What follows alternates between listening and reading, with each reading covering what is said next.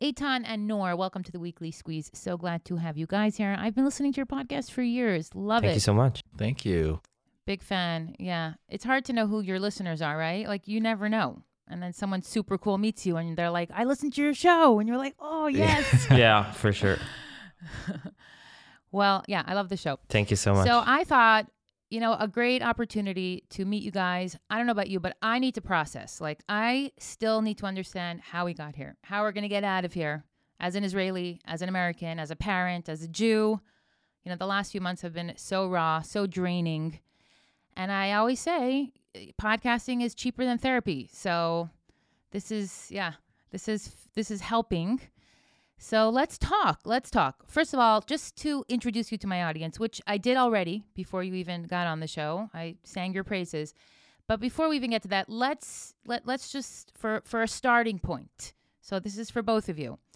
I guess my first question would be, does calling for the genocide of Jews in your home go against the code of conduct? I don't know. It depends on the context, really. That's what I like to tell my daughter of 1 year and 8 months. I tell her it really depends on the context. Sometimes when you call for the genocide of Jews with your cute little hands and voice, then it's not so bad. No, first of all, thank you for having us on. Sure. This is, I think, a great opportunity to really talk about it. And I totally agree that podcasting is definitely cheaper than therapy. And I think it's why we started. We had a lot of psychological issues and we had to work through them. Yeah. It's been 7 years now. No future. And we haven't, I don't think, worked through a single one. No. Still no future. In fact, they've gotten worse. They've gotten worse, gradually worse. No, but in all honesty, I think podcasting, what's unique about it and what I'm so happy that it kind of came into the world is that conversation and long form conversation, I think, really is the solution to many things, outside of things that can't be solved with conversation, like the problem that we have on our north and in our south. But within a family, within a society, that conversation is the way to solve things. And I think that today in the 24-hour news cycle and everything, there's no real chance to have actual real conversation. And so I'm really happy. Yeah, me too. I feel like social media, besides for reducing our attention span to that of a gnat, it's taken away the solutions. I feel like social media is the problems. It presents all the problems, and podcasting and long form conversation, like you're saying, that's where the solutions lie. That's where it takes time to unpack and discuss, and we are at a point in our society where we need some serious healing. That's, that's. But why social media is a problem to you? You're asking why it's a problem to me? Oh, for so many reasons. Mostly because I don't think we're meant to live in each other's kishkas. I don't think we're supposed to be watching each other's lives unfold. We're supposed to maintain a certain amount of privacy as human beings, as individuals, as Jewish people. That the sense of modesty, it's just gone, never to come back. So I just think it's the root of so many problems. But we're not here to talk about my emotional issues. We are here to talk about Israel's emotional issues. So let's start by getting each of you to share from your perspectives, and feel free to take as much time as you'd like. What did October 7th prove to each of you?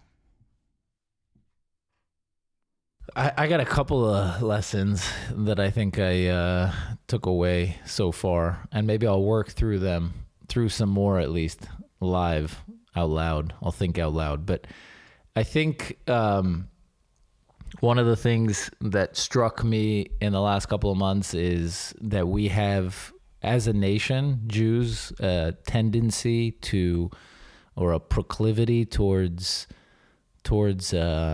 like self-blame and sort of lakot al chet, we always have to find our sins and repent for them.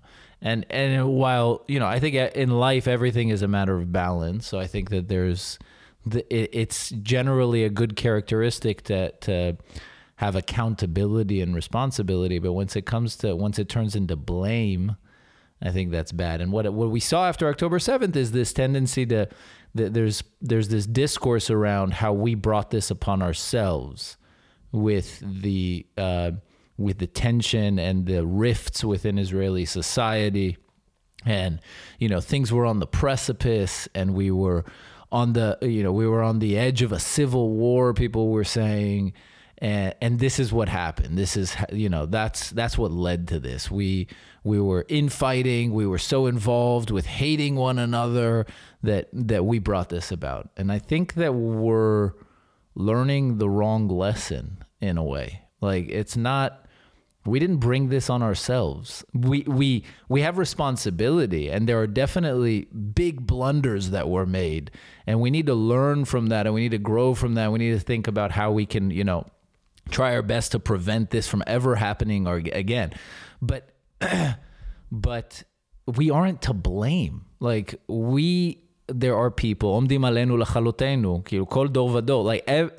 everybody wants to kill us. I mean, our enemies around us, everybody wants to kill us.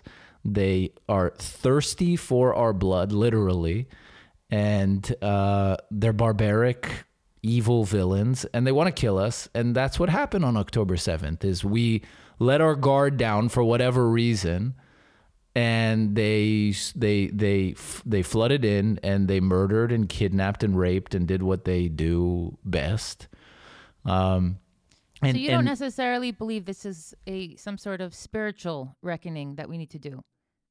You don't want that to be the focus, because for a lot of people, that's what it is. What's going on behind closed doors is not going to affect Hamas. The fact that we were fighting on Yom Kippur, it's obviously there's something deeper. People, many people in this country are believers, and they believe that everything happens for a spiritual reason. So I think that's also like the Havat Yisrael, the love for your fellow Jew. Yeah, it's a social issue, but it's also a spiritual issue. I think that what happened on Yom Kippur, for example, is at the fringe of Israeli society. I think that the demonstrations are at the fringe of Israeli society. I think that generally most Israelis there's not necessarily wide consensus, but I think that there is Achvat Israel. And I think that the whole idea of us devolving to a civil war is, in my view, a bit ridiculous. I think we're far from it. I don't think that would happen. I think, what proves it to me is every Friday night when I'm sitting around the table with my family and my three leftist sisters, some more extreme than the other, and my parents who are right wing, and my dad who's super center, and my mom's a little bit more far to the right, and I'm somewhere there, and we all manage to sit around the table and have dinner, and we fight and we argue, and sometimes it devolves into shouting, and then we talk about it and we make up, and then we have Friday night dinner again the next week. But you changed your opinion about that throughout the months. No, if I can get you out of the closet, you were not for the first time. you were saying before the war, during the last year, you did express your opinions about the need even for, or the inevitability of a civil war. Did I? Yes. I think I'd have to. Yes, I'd really challenge you to find me that quote. I think what I always you said it to me. Maybe I always said was that that what bothers me in the discourse on the left is the fact that they are resorting to methods that are non-democratic or not civilized, and that unless we want to devolve into a civil war, which I don't think we will or should, then you have to have conversations, and you have to solve things in a democratic way in elections. Listen, Right. there has been evidence that Hamas was aware that we were distracted, let's say, quote, air quotes, distracted. However, I think the bottom line is, and this is what, going back to the question, what has October 7th proven to you? It's proven to you that Hamas is barbaric no matter what. Like, it makes no difference what's going on here. We could all have been standing in the streets and singing Kumbaya, and this would have happened. It makes no difference. No, so wait.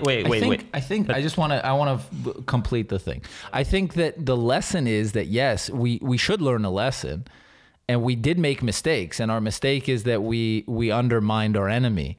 We underestimated our enemy, and we didn't realize how barbaric they are, and we thought we could manage it, and we thought we could appease, and we thought we could do this and that. In the end, we need to destroy them. We need to bring them to their knees, and we need to destroy them. And I think that's the lesson we should learn, and not this whole like we need to, sing around the bonfire, kumbaya, and like hold hands. It's irrelevant. But It's almost irrelevant. I disagree with what you said earlier. Like, the no matter why the army wasn't there, right? You said like no matter why it happened. No, it matters why it happened. I think that the army wasn't there, and to me, like I think if you ask about October 7th, I think the average Israeli right winger was far from surprised as you opened the TV at 7 a.m. and saw. The left, I think, was shocked because their entire, worldview, belief system collapsed in front of their eyes. And sometimes it's decades of almost religion-like, sect-like beliefs that are detached from reality, and it finally collapsed in front of their eyes. Not like German Jews who found themselves, like looked out of the window one morning and saw the Nazi flag, and so in the ghettos. But to me, like the main lesson, because there is a reason why it happened. Of course, Hamas always wanted to kill us, and they will kill us. I don't think it's news that they are willing and capable of doing such attack, and we now know that the army knew they're capable of it and that they're planning it. I think we do need to talk about what happened here before, and mainly about the fact that on October 7th, the army was debilitated by refusals, by intelligence officers, by pilots who refused to show up for training. Right, and the army found itself, in a very weak place on October 7th. And they one more point, and I am sure that Hamas chose this date because it saw, on September, you open Channel 12, our like most watched channel, and the anchor said Israel has no air force in prime time. So Hamas just saw it, and they said, and rightfully so, and it's an opportunity. And indeed, on October 7th, many pilots showed up, and they couldn't go on planes because they haven't trained. If you don't train for once a week, you cannot fly the plane. So they weren't allowed on the planes. Right. So our politics did play a role in what happened on October 7th. I don't think it's politics. Well, it's not politics. It's that the reason people didn't show up is because they were against the reform or pro the reform. So it played out in all these leftist pilots saying we're not. Yeah, we're just... but the fact that the IDF, the chief of the IDF, didn't dismiss all those who rebelled, right? He chose to contain the rebellion, which was borderline treason. Okay. That's not political. That's unprofessional on his part, right? Right. I asked this to Flor Hassan. She's the deputy mayor of Jerusalem. I had her on a few weeks ago, and I said, okay, so let's say we knew that October 7th was happening. Let's say everything went according to the book. Israel identified that this was going to happen, and they prepared the army to make sure it doesn't. Let's say we can literally rewind the clock. So what would Israel have done? Would Israel have stood there and taken out all these thousands of people that were charging the border? Would Israel have entered Gaza sooner? And to add to that, on a international level, we can barely convince people October 7th happened the way it did. How would we have? What would they have thought had we said we knew this could have happened? Do you understand? Like we would have. We're always in this situation that this could happen any minute. But the question is, when we're not the IDF, when we're not the defense force, but rather we're aggressive and we're proactive, then it just backfires and it's an international disaster. And you have all the leftists up in arms and everybody killing each other. So you know what I mean? It feels like a catch 60. What is it? 62? Catch 22. Catch 22. Yeah, I mean, I think if the army knew, the army did know, but I think if the army had prepared properly, then there would have been people with weapons pointed at whoever was knocking down the fence, and they would have been shot on the spot. And, you know, hopefully nobody would have even been able to break through the fence. You know, which was the situation in Gaza for a while, meaning I remember I served on the border of Gaza. Anybody who got near the fence, you know, got at least a bullet to the leg. But not in recent years. But yeah, in recent years. We remember Chadaria Shmueli, right? Yeah. Who was killed in point blank. Yeah. Because the army didn't stop them from approaching the fence for years. Yeah, so I agree with you. And I think that's what I'm saying, is that there are lessons. I'm not saying there are no lessons to be learned. I'm saying there are lessons to be learned, but we're focusing on the wrong thing. We're focusing on this whole division inside Israel and how we, you know, need to make. And I think that even might be what led to the disaster, or part of what led to the disaster, is the fact that we were so focused on this, the reform, right, and the division it was causing in Israeli society. Politicians forgot their calling, which is to represent the people who put them there. And instead, they saw themselves as the leaders of all of Israel. We are the leader. We need to make sure that everybody is happy. And no, are you talking about our government, our present government? Yeah. And I think that they proved to be, they proved to be, I don't know how to put it, sterile. They got into office. We sent them there for a reason. And then, you know, there was all this shouting. Got distracted. There was all this shouting about, oh no, that's not even what the voters want. It's like, don't tell us what we want. We voted our government in, and we want a judicial reform. And they started on that path, and they lost sight. They saw all this, the demonstrations and all this infighting, and they said, okay, we need to make peace. No, you need to do what you were sent there to do. And that's what I'm saying, is that I think what we're losing focus by trying to do this, by trying to l'shamer achvat Israel, like to preserve the peace within Israel. Like, I don't think we need to worry about that as much. Okay. October 7th was 3 months ago. We were still in the midst of an intense war. The war. Even the word is silly, because we're not looking for war. We just have to deter war. But up north, things are getting progressively worse. I'll tell you, I think what's sitting still on most Israelis at this moment are the hostages. And it's been 3 months, and they've collected so much information. I read a tweet that literally like a Hollywood movie, like Sinwar is sitting and the hostages are literally around him, exactly like we imagined, exactly how it play out in a film, in a Spider-Man film, like the evil villain. They finally get to him, and it's impossible. So we really need a miracle to get those hostages back, despite what, the amount of information, documentation, I mean, the amount of people that were arrested. At this point, you would have thought that Israel would have had more hostages, and I think that's what's keeping everybody's mood so somber. What are your thoughts on all that? Is that a failure in our government, negotiations, or our political know-how, or savvy, or is that just the IDF not being able to reach its goal in that way?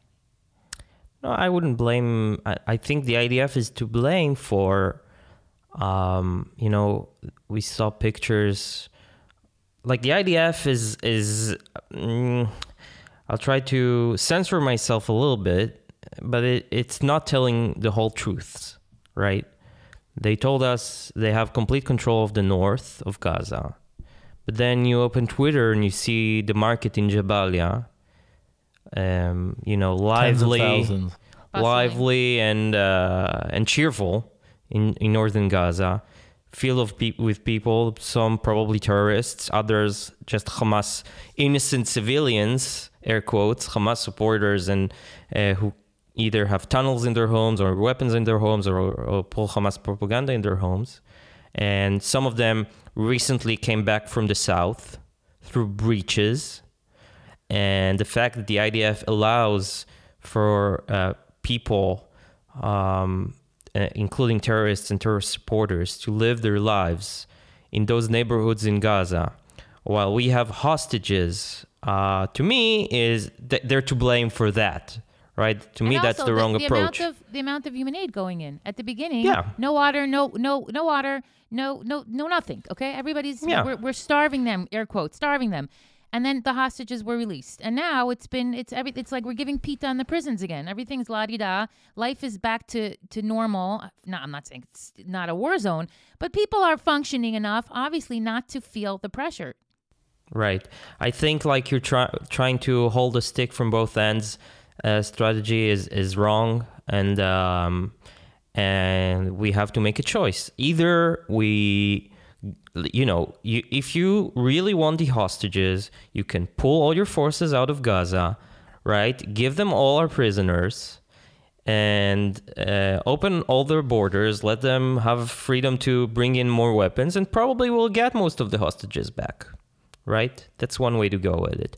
I don't blame IDF for not, secret ops, Tom Clancy style, barging into the tunnel of Sinwar. We see it in movies, but obviously in life it's very hard, and probably in such an operation, all of the hostages would die, right? So I don't think it's fair to expect them to be James Bond. But I think they are to be blamed, and all, like everyone, the decision makers and the IDF itself, for not suffocating Gaza, encircling Gaza. Nothing comes in until either everyone dies or we see the hostages. Like that's I think the only approach that would lead to anything. Yeah. What do you think? I, first of all, I'm not so sure that everybody is. I don't know. Maybe I'm living in my Tel Aviv bubble, but I think that things have been winding down, or that things, time does its work, and as time goes on, people forget. And I was riding my bike down Rothschild, and there used to be this line of strollers along Rothschild with kind of this string with like the pictures of the hostages hanging, and there were all these different like exhibits, basically, but empty strollers to represent all the babies. And I was riding down Rothschild, and there's just like this one stroller that's like knocked over, and all the other strollers are gone. I noticed the yellow ribbons that were wrapped around the gate over here. I'm like, someone needs to fix those. They're almost neglected. Yeah.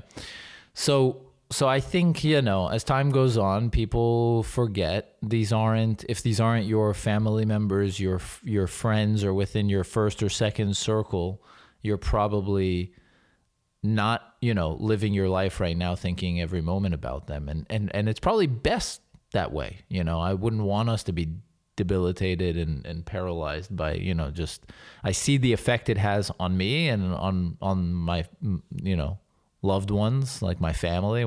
Anytime my wife thinks about the hostages, she just breaks down. Right. So I think, I said this at the beginning of the war. I think that we made a grave mistake. I don't think the hostages, I think the best thing we could have done for the hostages was not think too much about the hostages. I think we should have brought Hamas to their knees. I think, and we just spoke about this last night on the episode with Caroline Glick, we should have immediately set as our goal at the beginning of the war to bring the Palestinian people to their knees, to absolutely defeat them, to dominate them, right? And domination is where you beat someone so bad that they have no will to continue fighting, at least in the near future. They just want to stop. They want to be subservient to you. That's what dominating means, and we need to dominate them. And so we should have got Bibi. I expected him, and I was extremely disappointed that after October 7th, first of all, he was silent for so long, but he should have gotten on. He should have said, you have 48 hours to return all the hostages and to lay down your arms, or Gaza will look like, I don't know, Hiroshima. Like, we should have made it's funny you say that. and followed through with it. I have this handbook here. It's a Hasbara handbook by a guy on Twitter, actually. He sent it to me. You know how it is. People are all doing their part. And he wrote a whole section here that a lot of people wouldn't appreciate. And he was like, we didn't have to kill one Gazan. He's like, we could have just circled Gaza with army tanks and, went to the UN and told them straight up, you don't give the hostages back, we're going to obliterate Gaza. Just put it straight on the table from the beginning. He didn't think we'd have to even fire one shot. Well, you have to be willing. You can't bluff. You have to be willing. You have to be willing to carpet bomb the entire strip, because if you're not willing to do that, then then you value Gazan lives over our lives, and that's a shame. And I think that the government of Israel is responsible for their weak, tepid response towards what happened on October 7th. Yeah. Though it must be said that the army, in my opinion, would never carry out such an order. No. So you fire them and you bring someone in that will. Said. A day later, I don't think you can outsource terrorcide. I call it terrorcide. You know, they say genocide. It's not genocide. We're terrorciding Gaza, but I don't think you can outsource it. I think the IDF would have to do it. They wouldn't do it. And if you try to fire... I'm saying you fire whoever denies... denies. So Gali Barab Miara fires you for being incapable. So you lock her up. Come on, seriously. Okay, so you get a civil this all war, goes which you back just to said. No, you don't get a civil war. Of course not. It all You goes don't get back a civil to war. the court reform. That's the bottom line. This all goes back to reform. It does. It does. And the fact that you see Aaron Barak now representing us in the Hague, you know, in the end, what happened here? Aaron Barak came up with the judicial overhaul in 92, right? This led to the extreme force of the Supreme Court, which led to the reform, which led to the refusals in the IDF, which led to October 7th, which led to the Hague, which led to Aaron Barak being representing us. But it's not his fault. It's the non-confrontational strategy of Bibi Netanyahu, who has always gone around and around and around and never dealt with the problem. And it's exactly what you're echoing right now. God forbid we do what we need to do because Gali Maharav Birara is going to fire Bibi. And that's exactly why he didn't do it. And that's exactly why Aaron Barak is going to head to the International Criminal Court of Justice. Because they don't bluff. They are willing, you know, Aaron Barak, Gali Barav Miara, and all the lot, and the pilots, refusing pilots, they were willing to not show up. I think they are bluffing. And we got a perfect example of the fact that they were bluffing. Right. Because the war happened exactly. and they showed up. And they showed up. It was too late, though. And that's why the people who are willing to devolve into civil war are at the way fringe, and there's like 5 of them. And the second something actually happens, they'll be locked up, and that's fine. And okay, we'll be done with it. But we need to be willing to deal with the problem, which is we need to in the end, the annihilate problem, our enemies. When I try to explain my girlfriend, who's like she's not an Israeli. In the end of the day, the core of the issue of the problem here is who has the final say.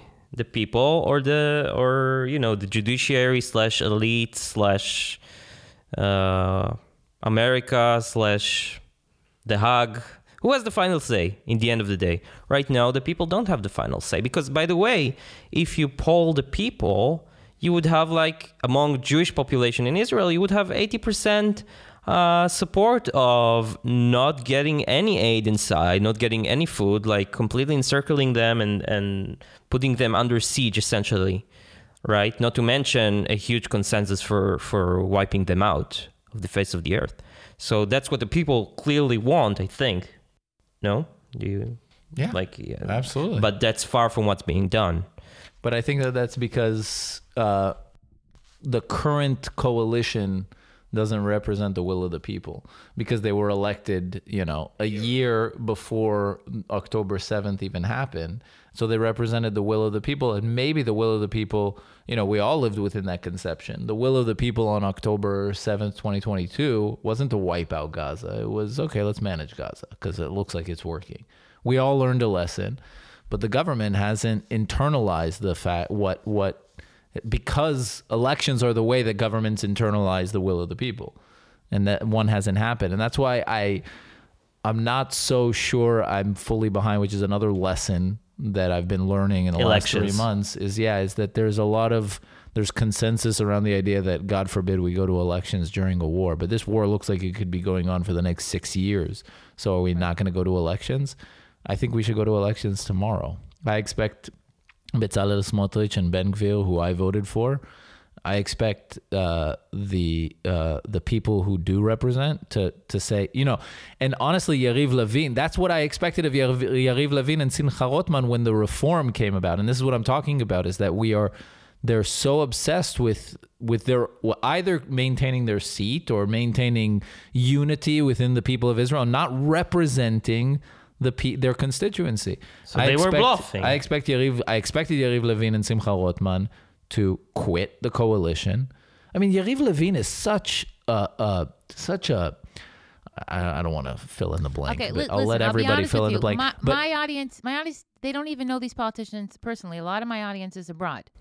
So Right. Yariv Levin is the guy who walked around. He's the Minister of Justice. He's the guy who walked around for 20 years with a sticker on his forehead that said judicial reform. That's what he lived for. That's the reason he was voted into number 1 or number 2 in the primaries. Number one in the primaries, meaning the list, not number 1. Bibi was the prime minister. He was the leader of the Likud, but he was number 1 as far as the members of the Likud.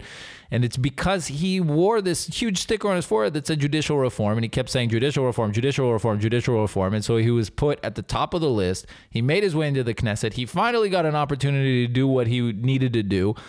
And he just backed away with his tail between his legs when the moment of truth arrived. He should have said, "This isn't happening. I don't care if I bring down the coalition. I don't care if I have enough people to come with me.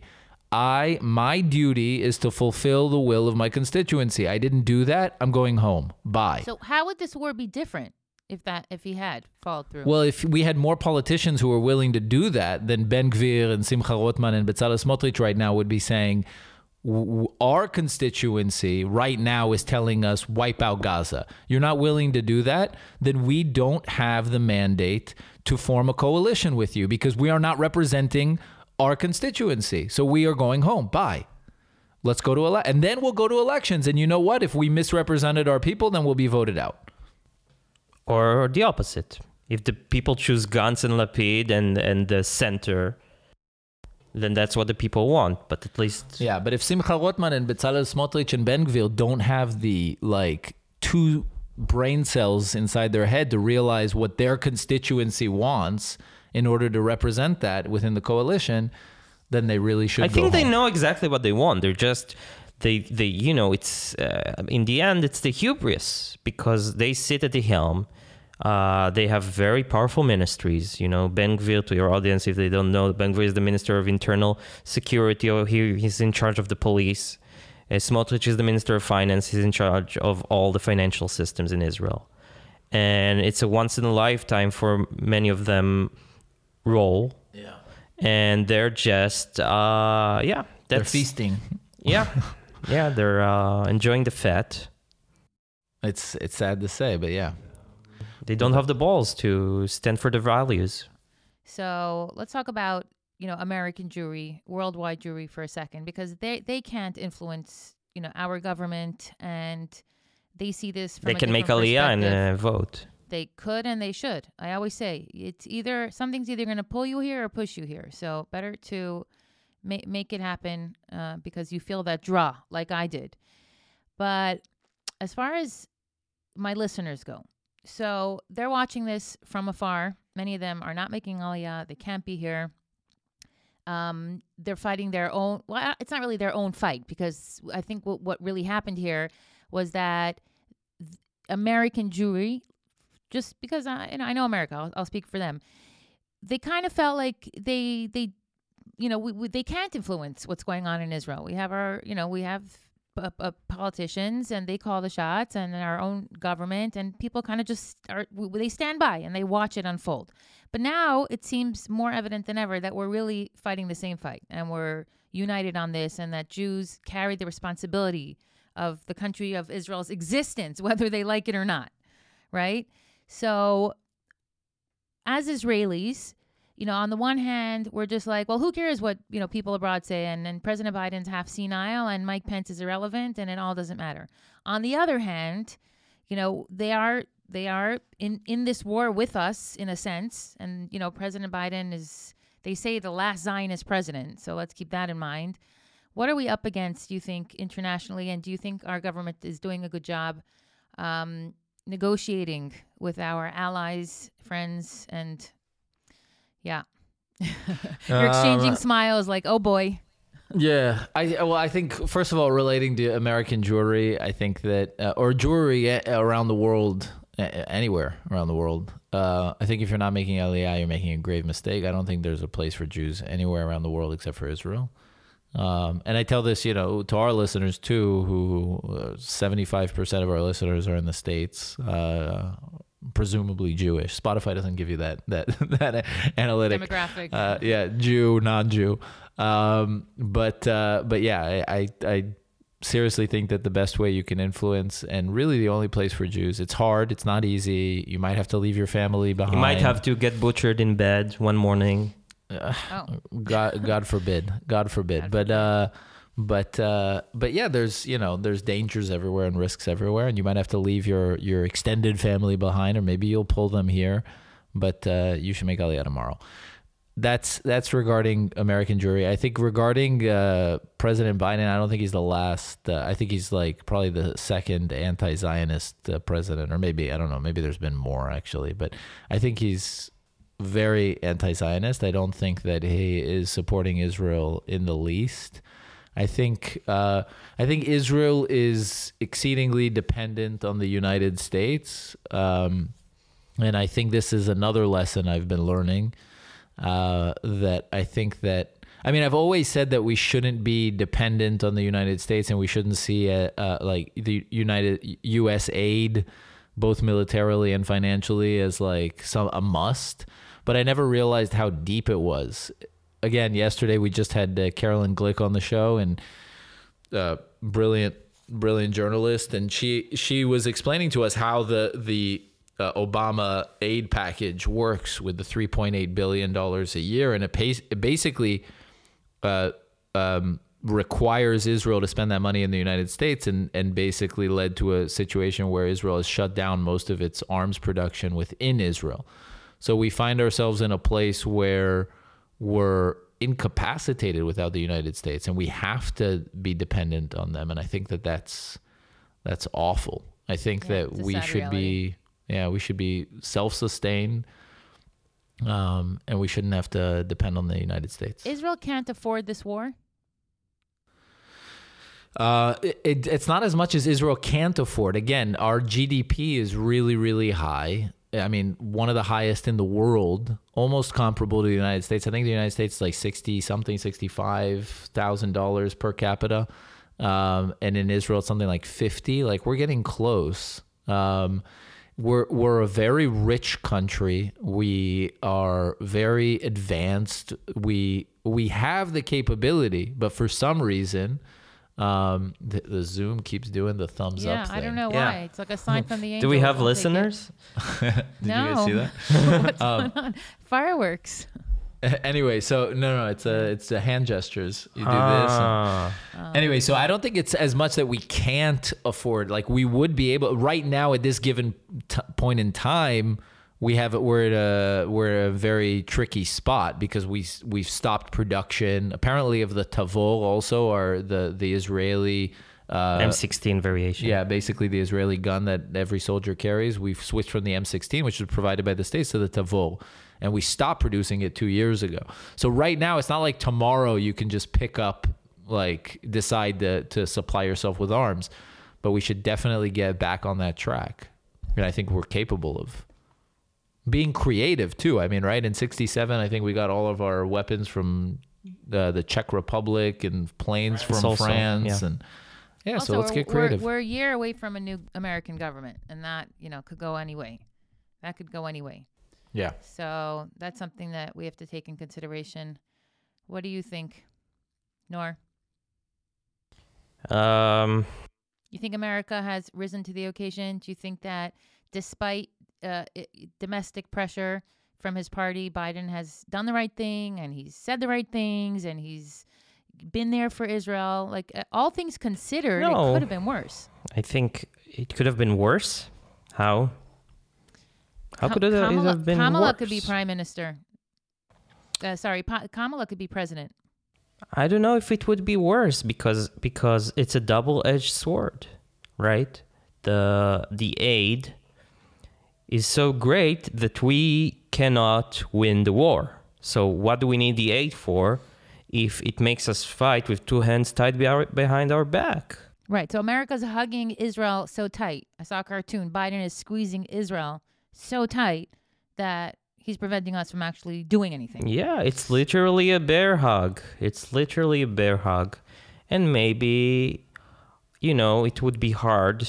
By the way, Trump could also, throw us under the bus. You don't know, right? Just as Kamala would. We don't know what's going to happen with Trump, but hopefully not. But who knows, right?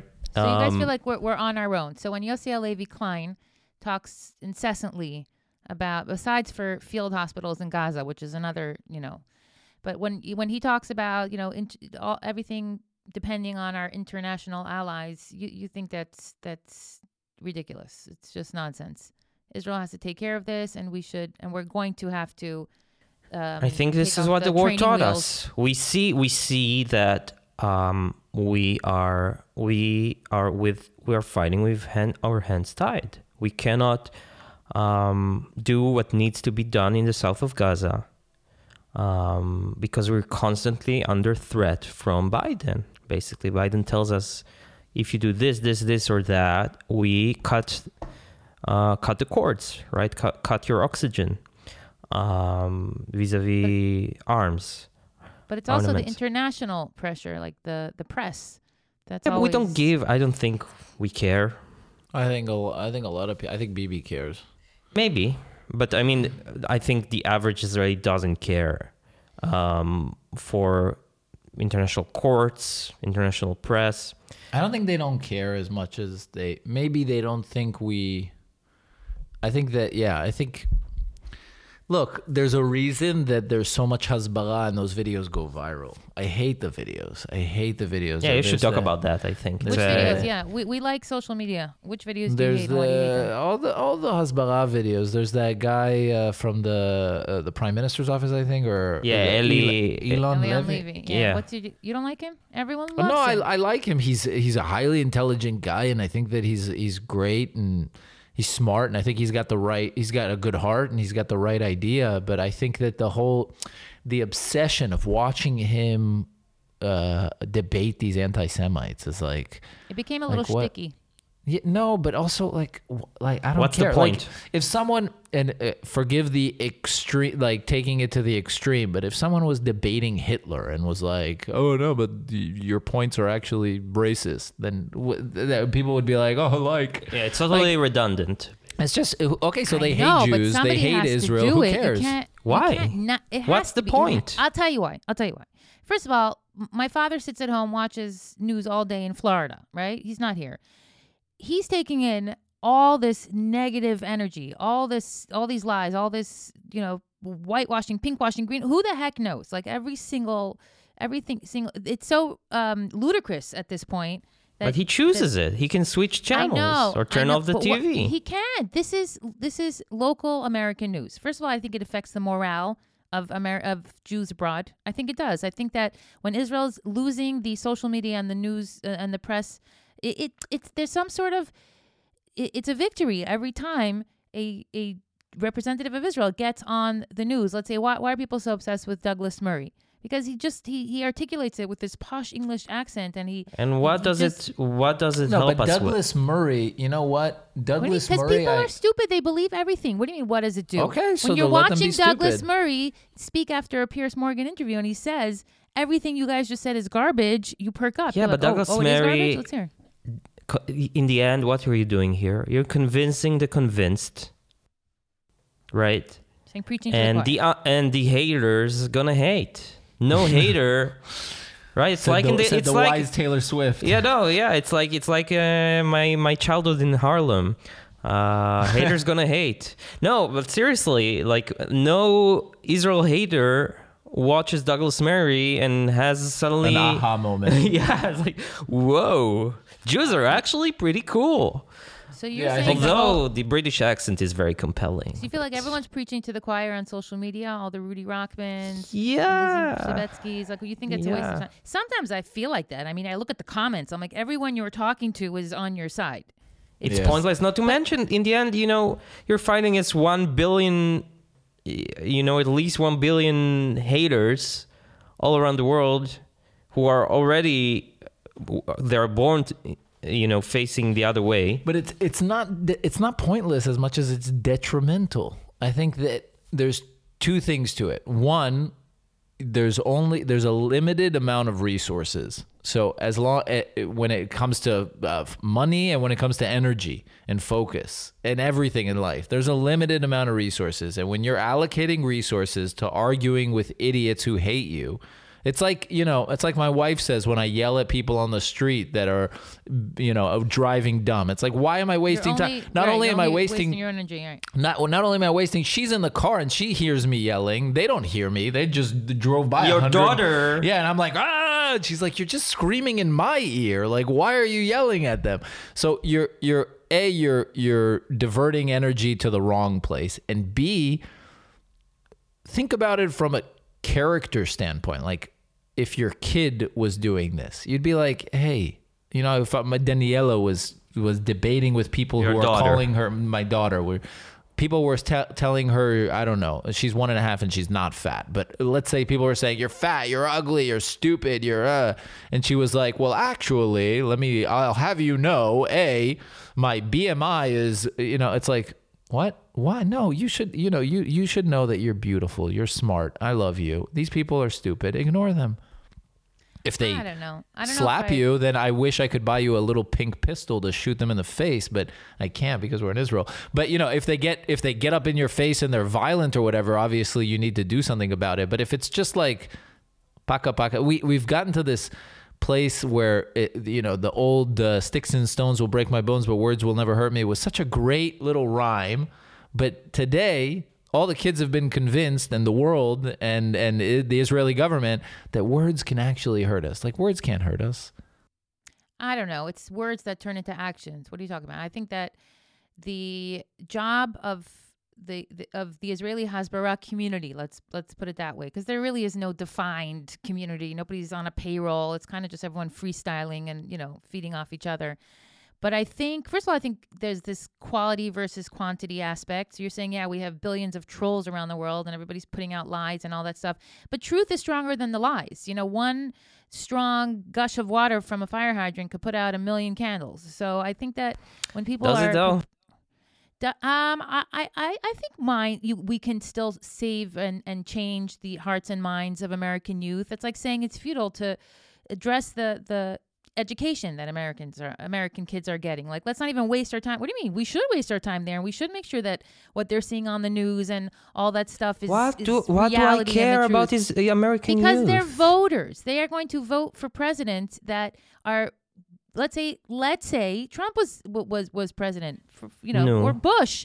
We No. would have a bigger advantage in this war. We wouldn't be wondering, if Would depending we? on the Bush forced Sharon to stop the. No, but I also think that the attempt to influence the outcome of American elections through Hasbara is like far-fetched. I think that, again, you're going to devote a whole ton of energy to it and resources. And I don't agree that there's nobody on payroll. There's tons of, first of all, there's a minister of Hasbara, no? She quit. Yeah, but there's an office for I don't know, let's Hasbara. put Yeah, it now this it's way. under Shikli. Yeah, there's millions of shekels being. I know, but it's not being funneled to the right. In my opinion, But my whatever humble it is, the I right think places. I think it's devoting resources to something that you'll never be. I mean, like, we're not really going to. You need to choose your battles. Yeah. Basically. And we saw what happened when the Russians tried to influence the elections in the States. I don't think No, we're I'm trying kidding, to but, influence anything. I don't think we're trying to influence anything. I just think we don't have to sit back and take it. Like, when people are like telling We're not bold-faced taking lies. it. That's what I tell. That's exactly what I tell my wife. What about Twitter? Yeah. That's exactly what I tell my wife when someone does something and I'm like, oh, I can't just take it. And then she always convinces me that I'm an idiot because I am an idiot. But she always convinces me, because I'm like yelling at this guy and I'm like, I can't stand for it. Like I'd be doing some more, but like the dude he's pointless in my life. I don't really care about him and I'm not standing up for what's right. I'm just doing it because of my ego. And that was my point, is that we're doing it not because we really care to stand up for what's right. We're doing it because we are weak and we have low self-esteem.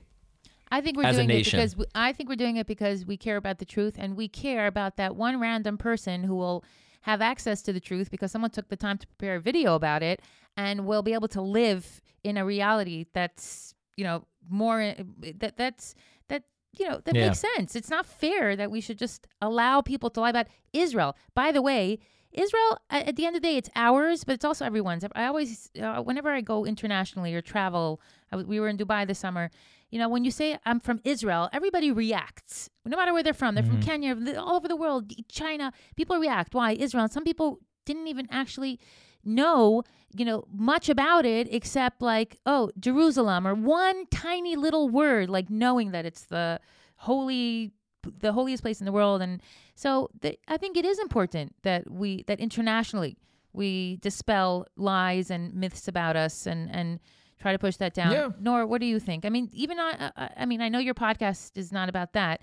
And just before you even answer, I want to wrap up in a minute with something a little more joyful and positive. So if you're starting to get stressed out and you're chugging that spiked coffee you have there, relax. We're going to get into something a little more chill and happy, and we'll end off on that. No but problem. Nor, do you think that, for example, if I sit here ranting and raving about why there are no innocents in Gaza, I did 2 episodes on that topic. You think I'm wasting my time?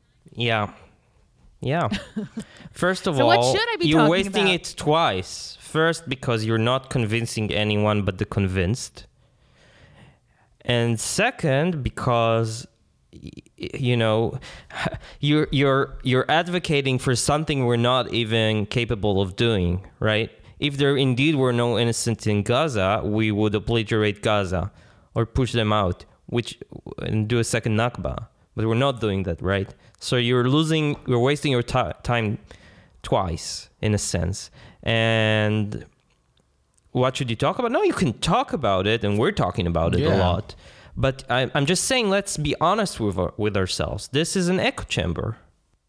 But I think that, like, we talk about it on our podcast. We're talking with you. You talk about it on your podcast. And our audience is mainly American Jews. And that's fine. And I actually, like, and it's fine that, we're talking on CNN and whatever. That's fine. It's not like I think it's a grave sin. I really do think that culturally it's a problem. But I think that it should come from a place ultimately in the end. And this is why I don't think people should end up on CNN debating Israel haters, because it should come from a place. And this is where I not try convincing to direct, anyone. Well, not convincing anybody outside of the community.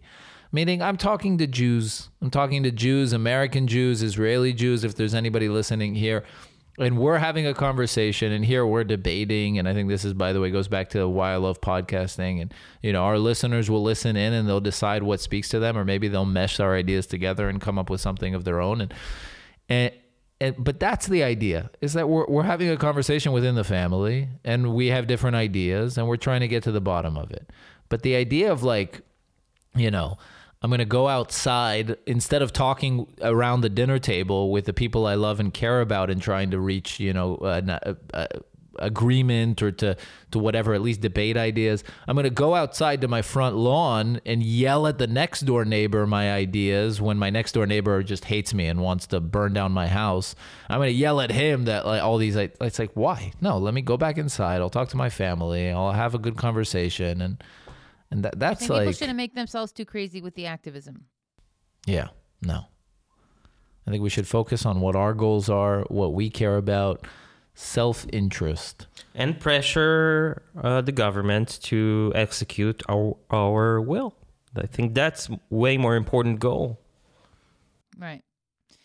All right, let's wrap this up with something joyful, positive, uplifting. we're social creatures, and it's been I don't know how to describe it.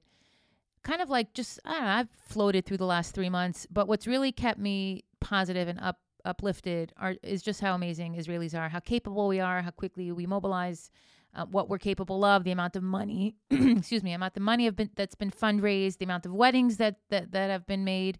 It's really been, books could be written on what transpired and transformed here in Israel over the last 12 weeks. So share, if you can, just think of something real quick, something that you saw, watched, or experienced that would not necessarily have impacted you or made you, have all the feels before October 7th. Like what changed around you that for the good that you could share with our audience?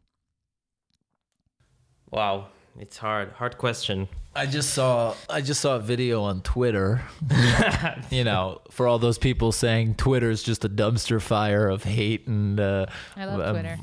Yeah, I just saw a video on Twitter of a bunch of soldiers in a house in Gaza that they had, I'm assuming they're there for the night or whatever.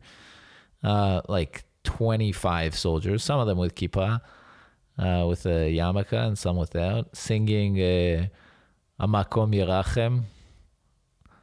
All right. I'm not even going to try and sing it, but I posted that. That's from my Instagram page. Yeah.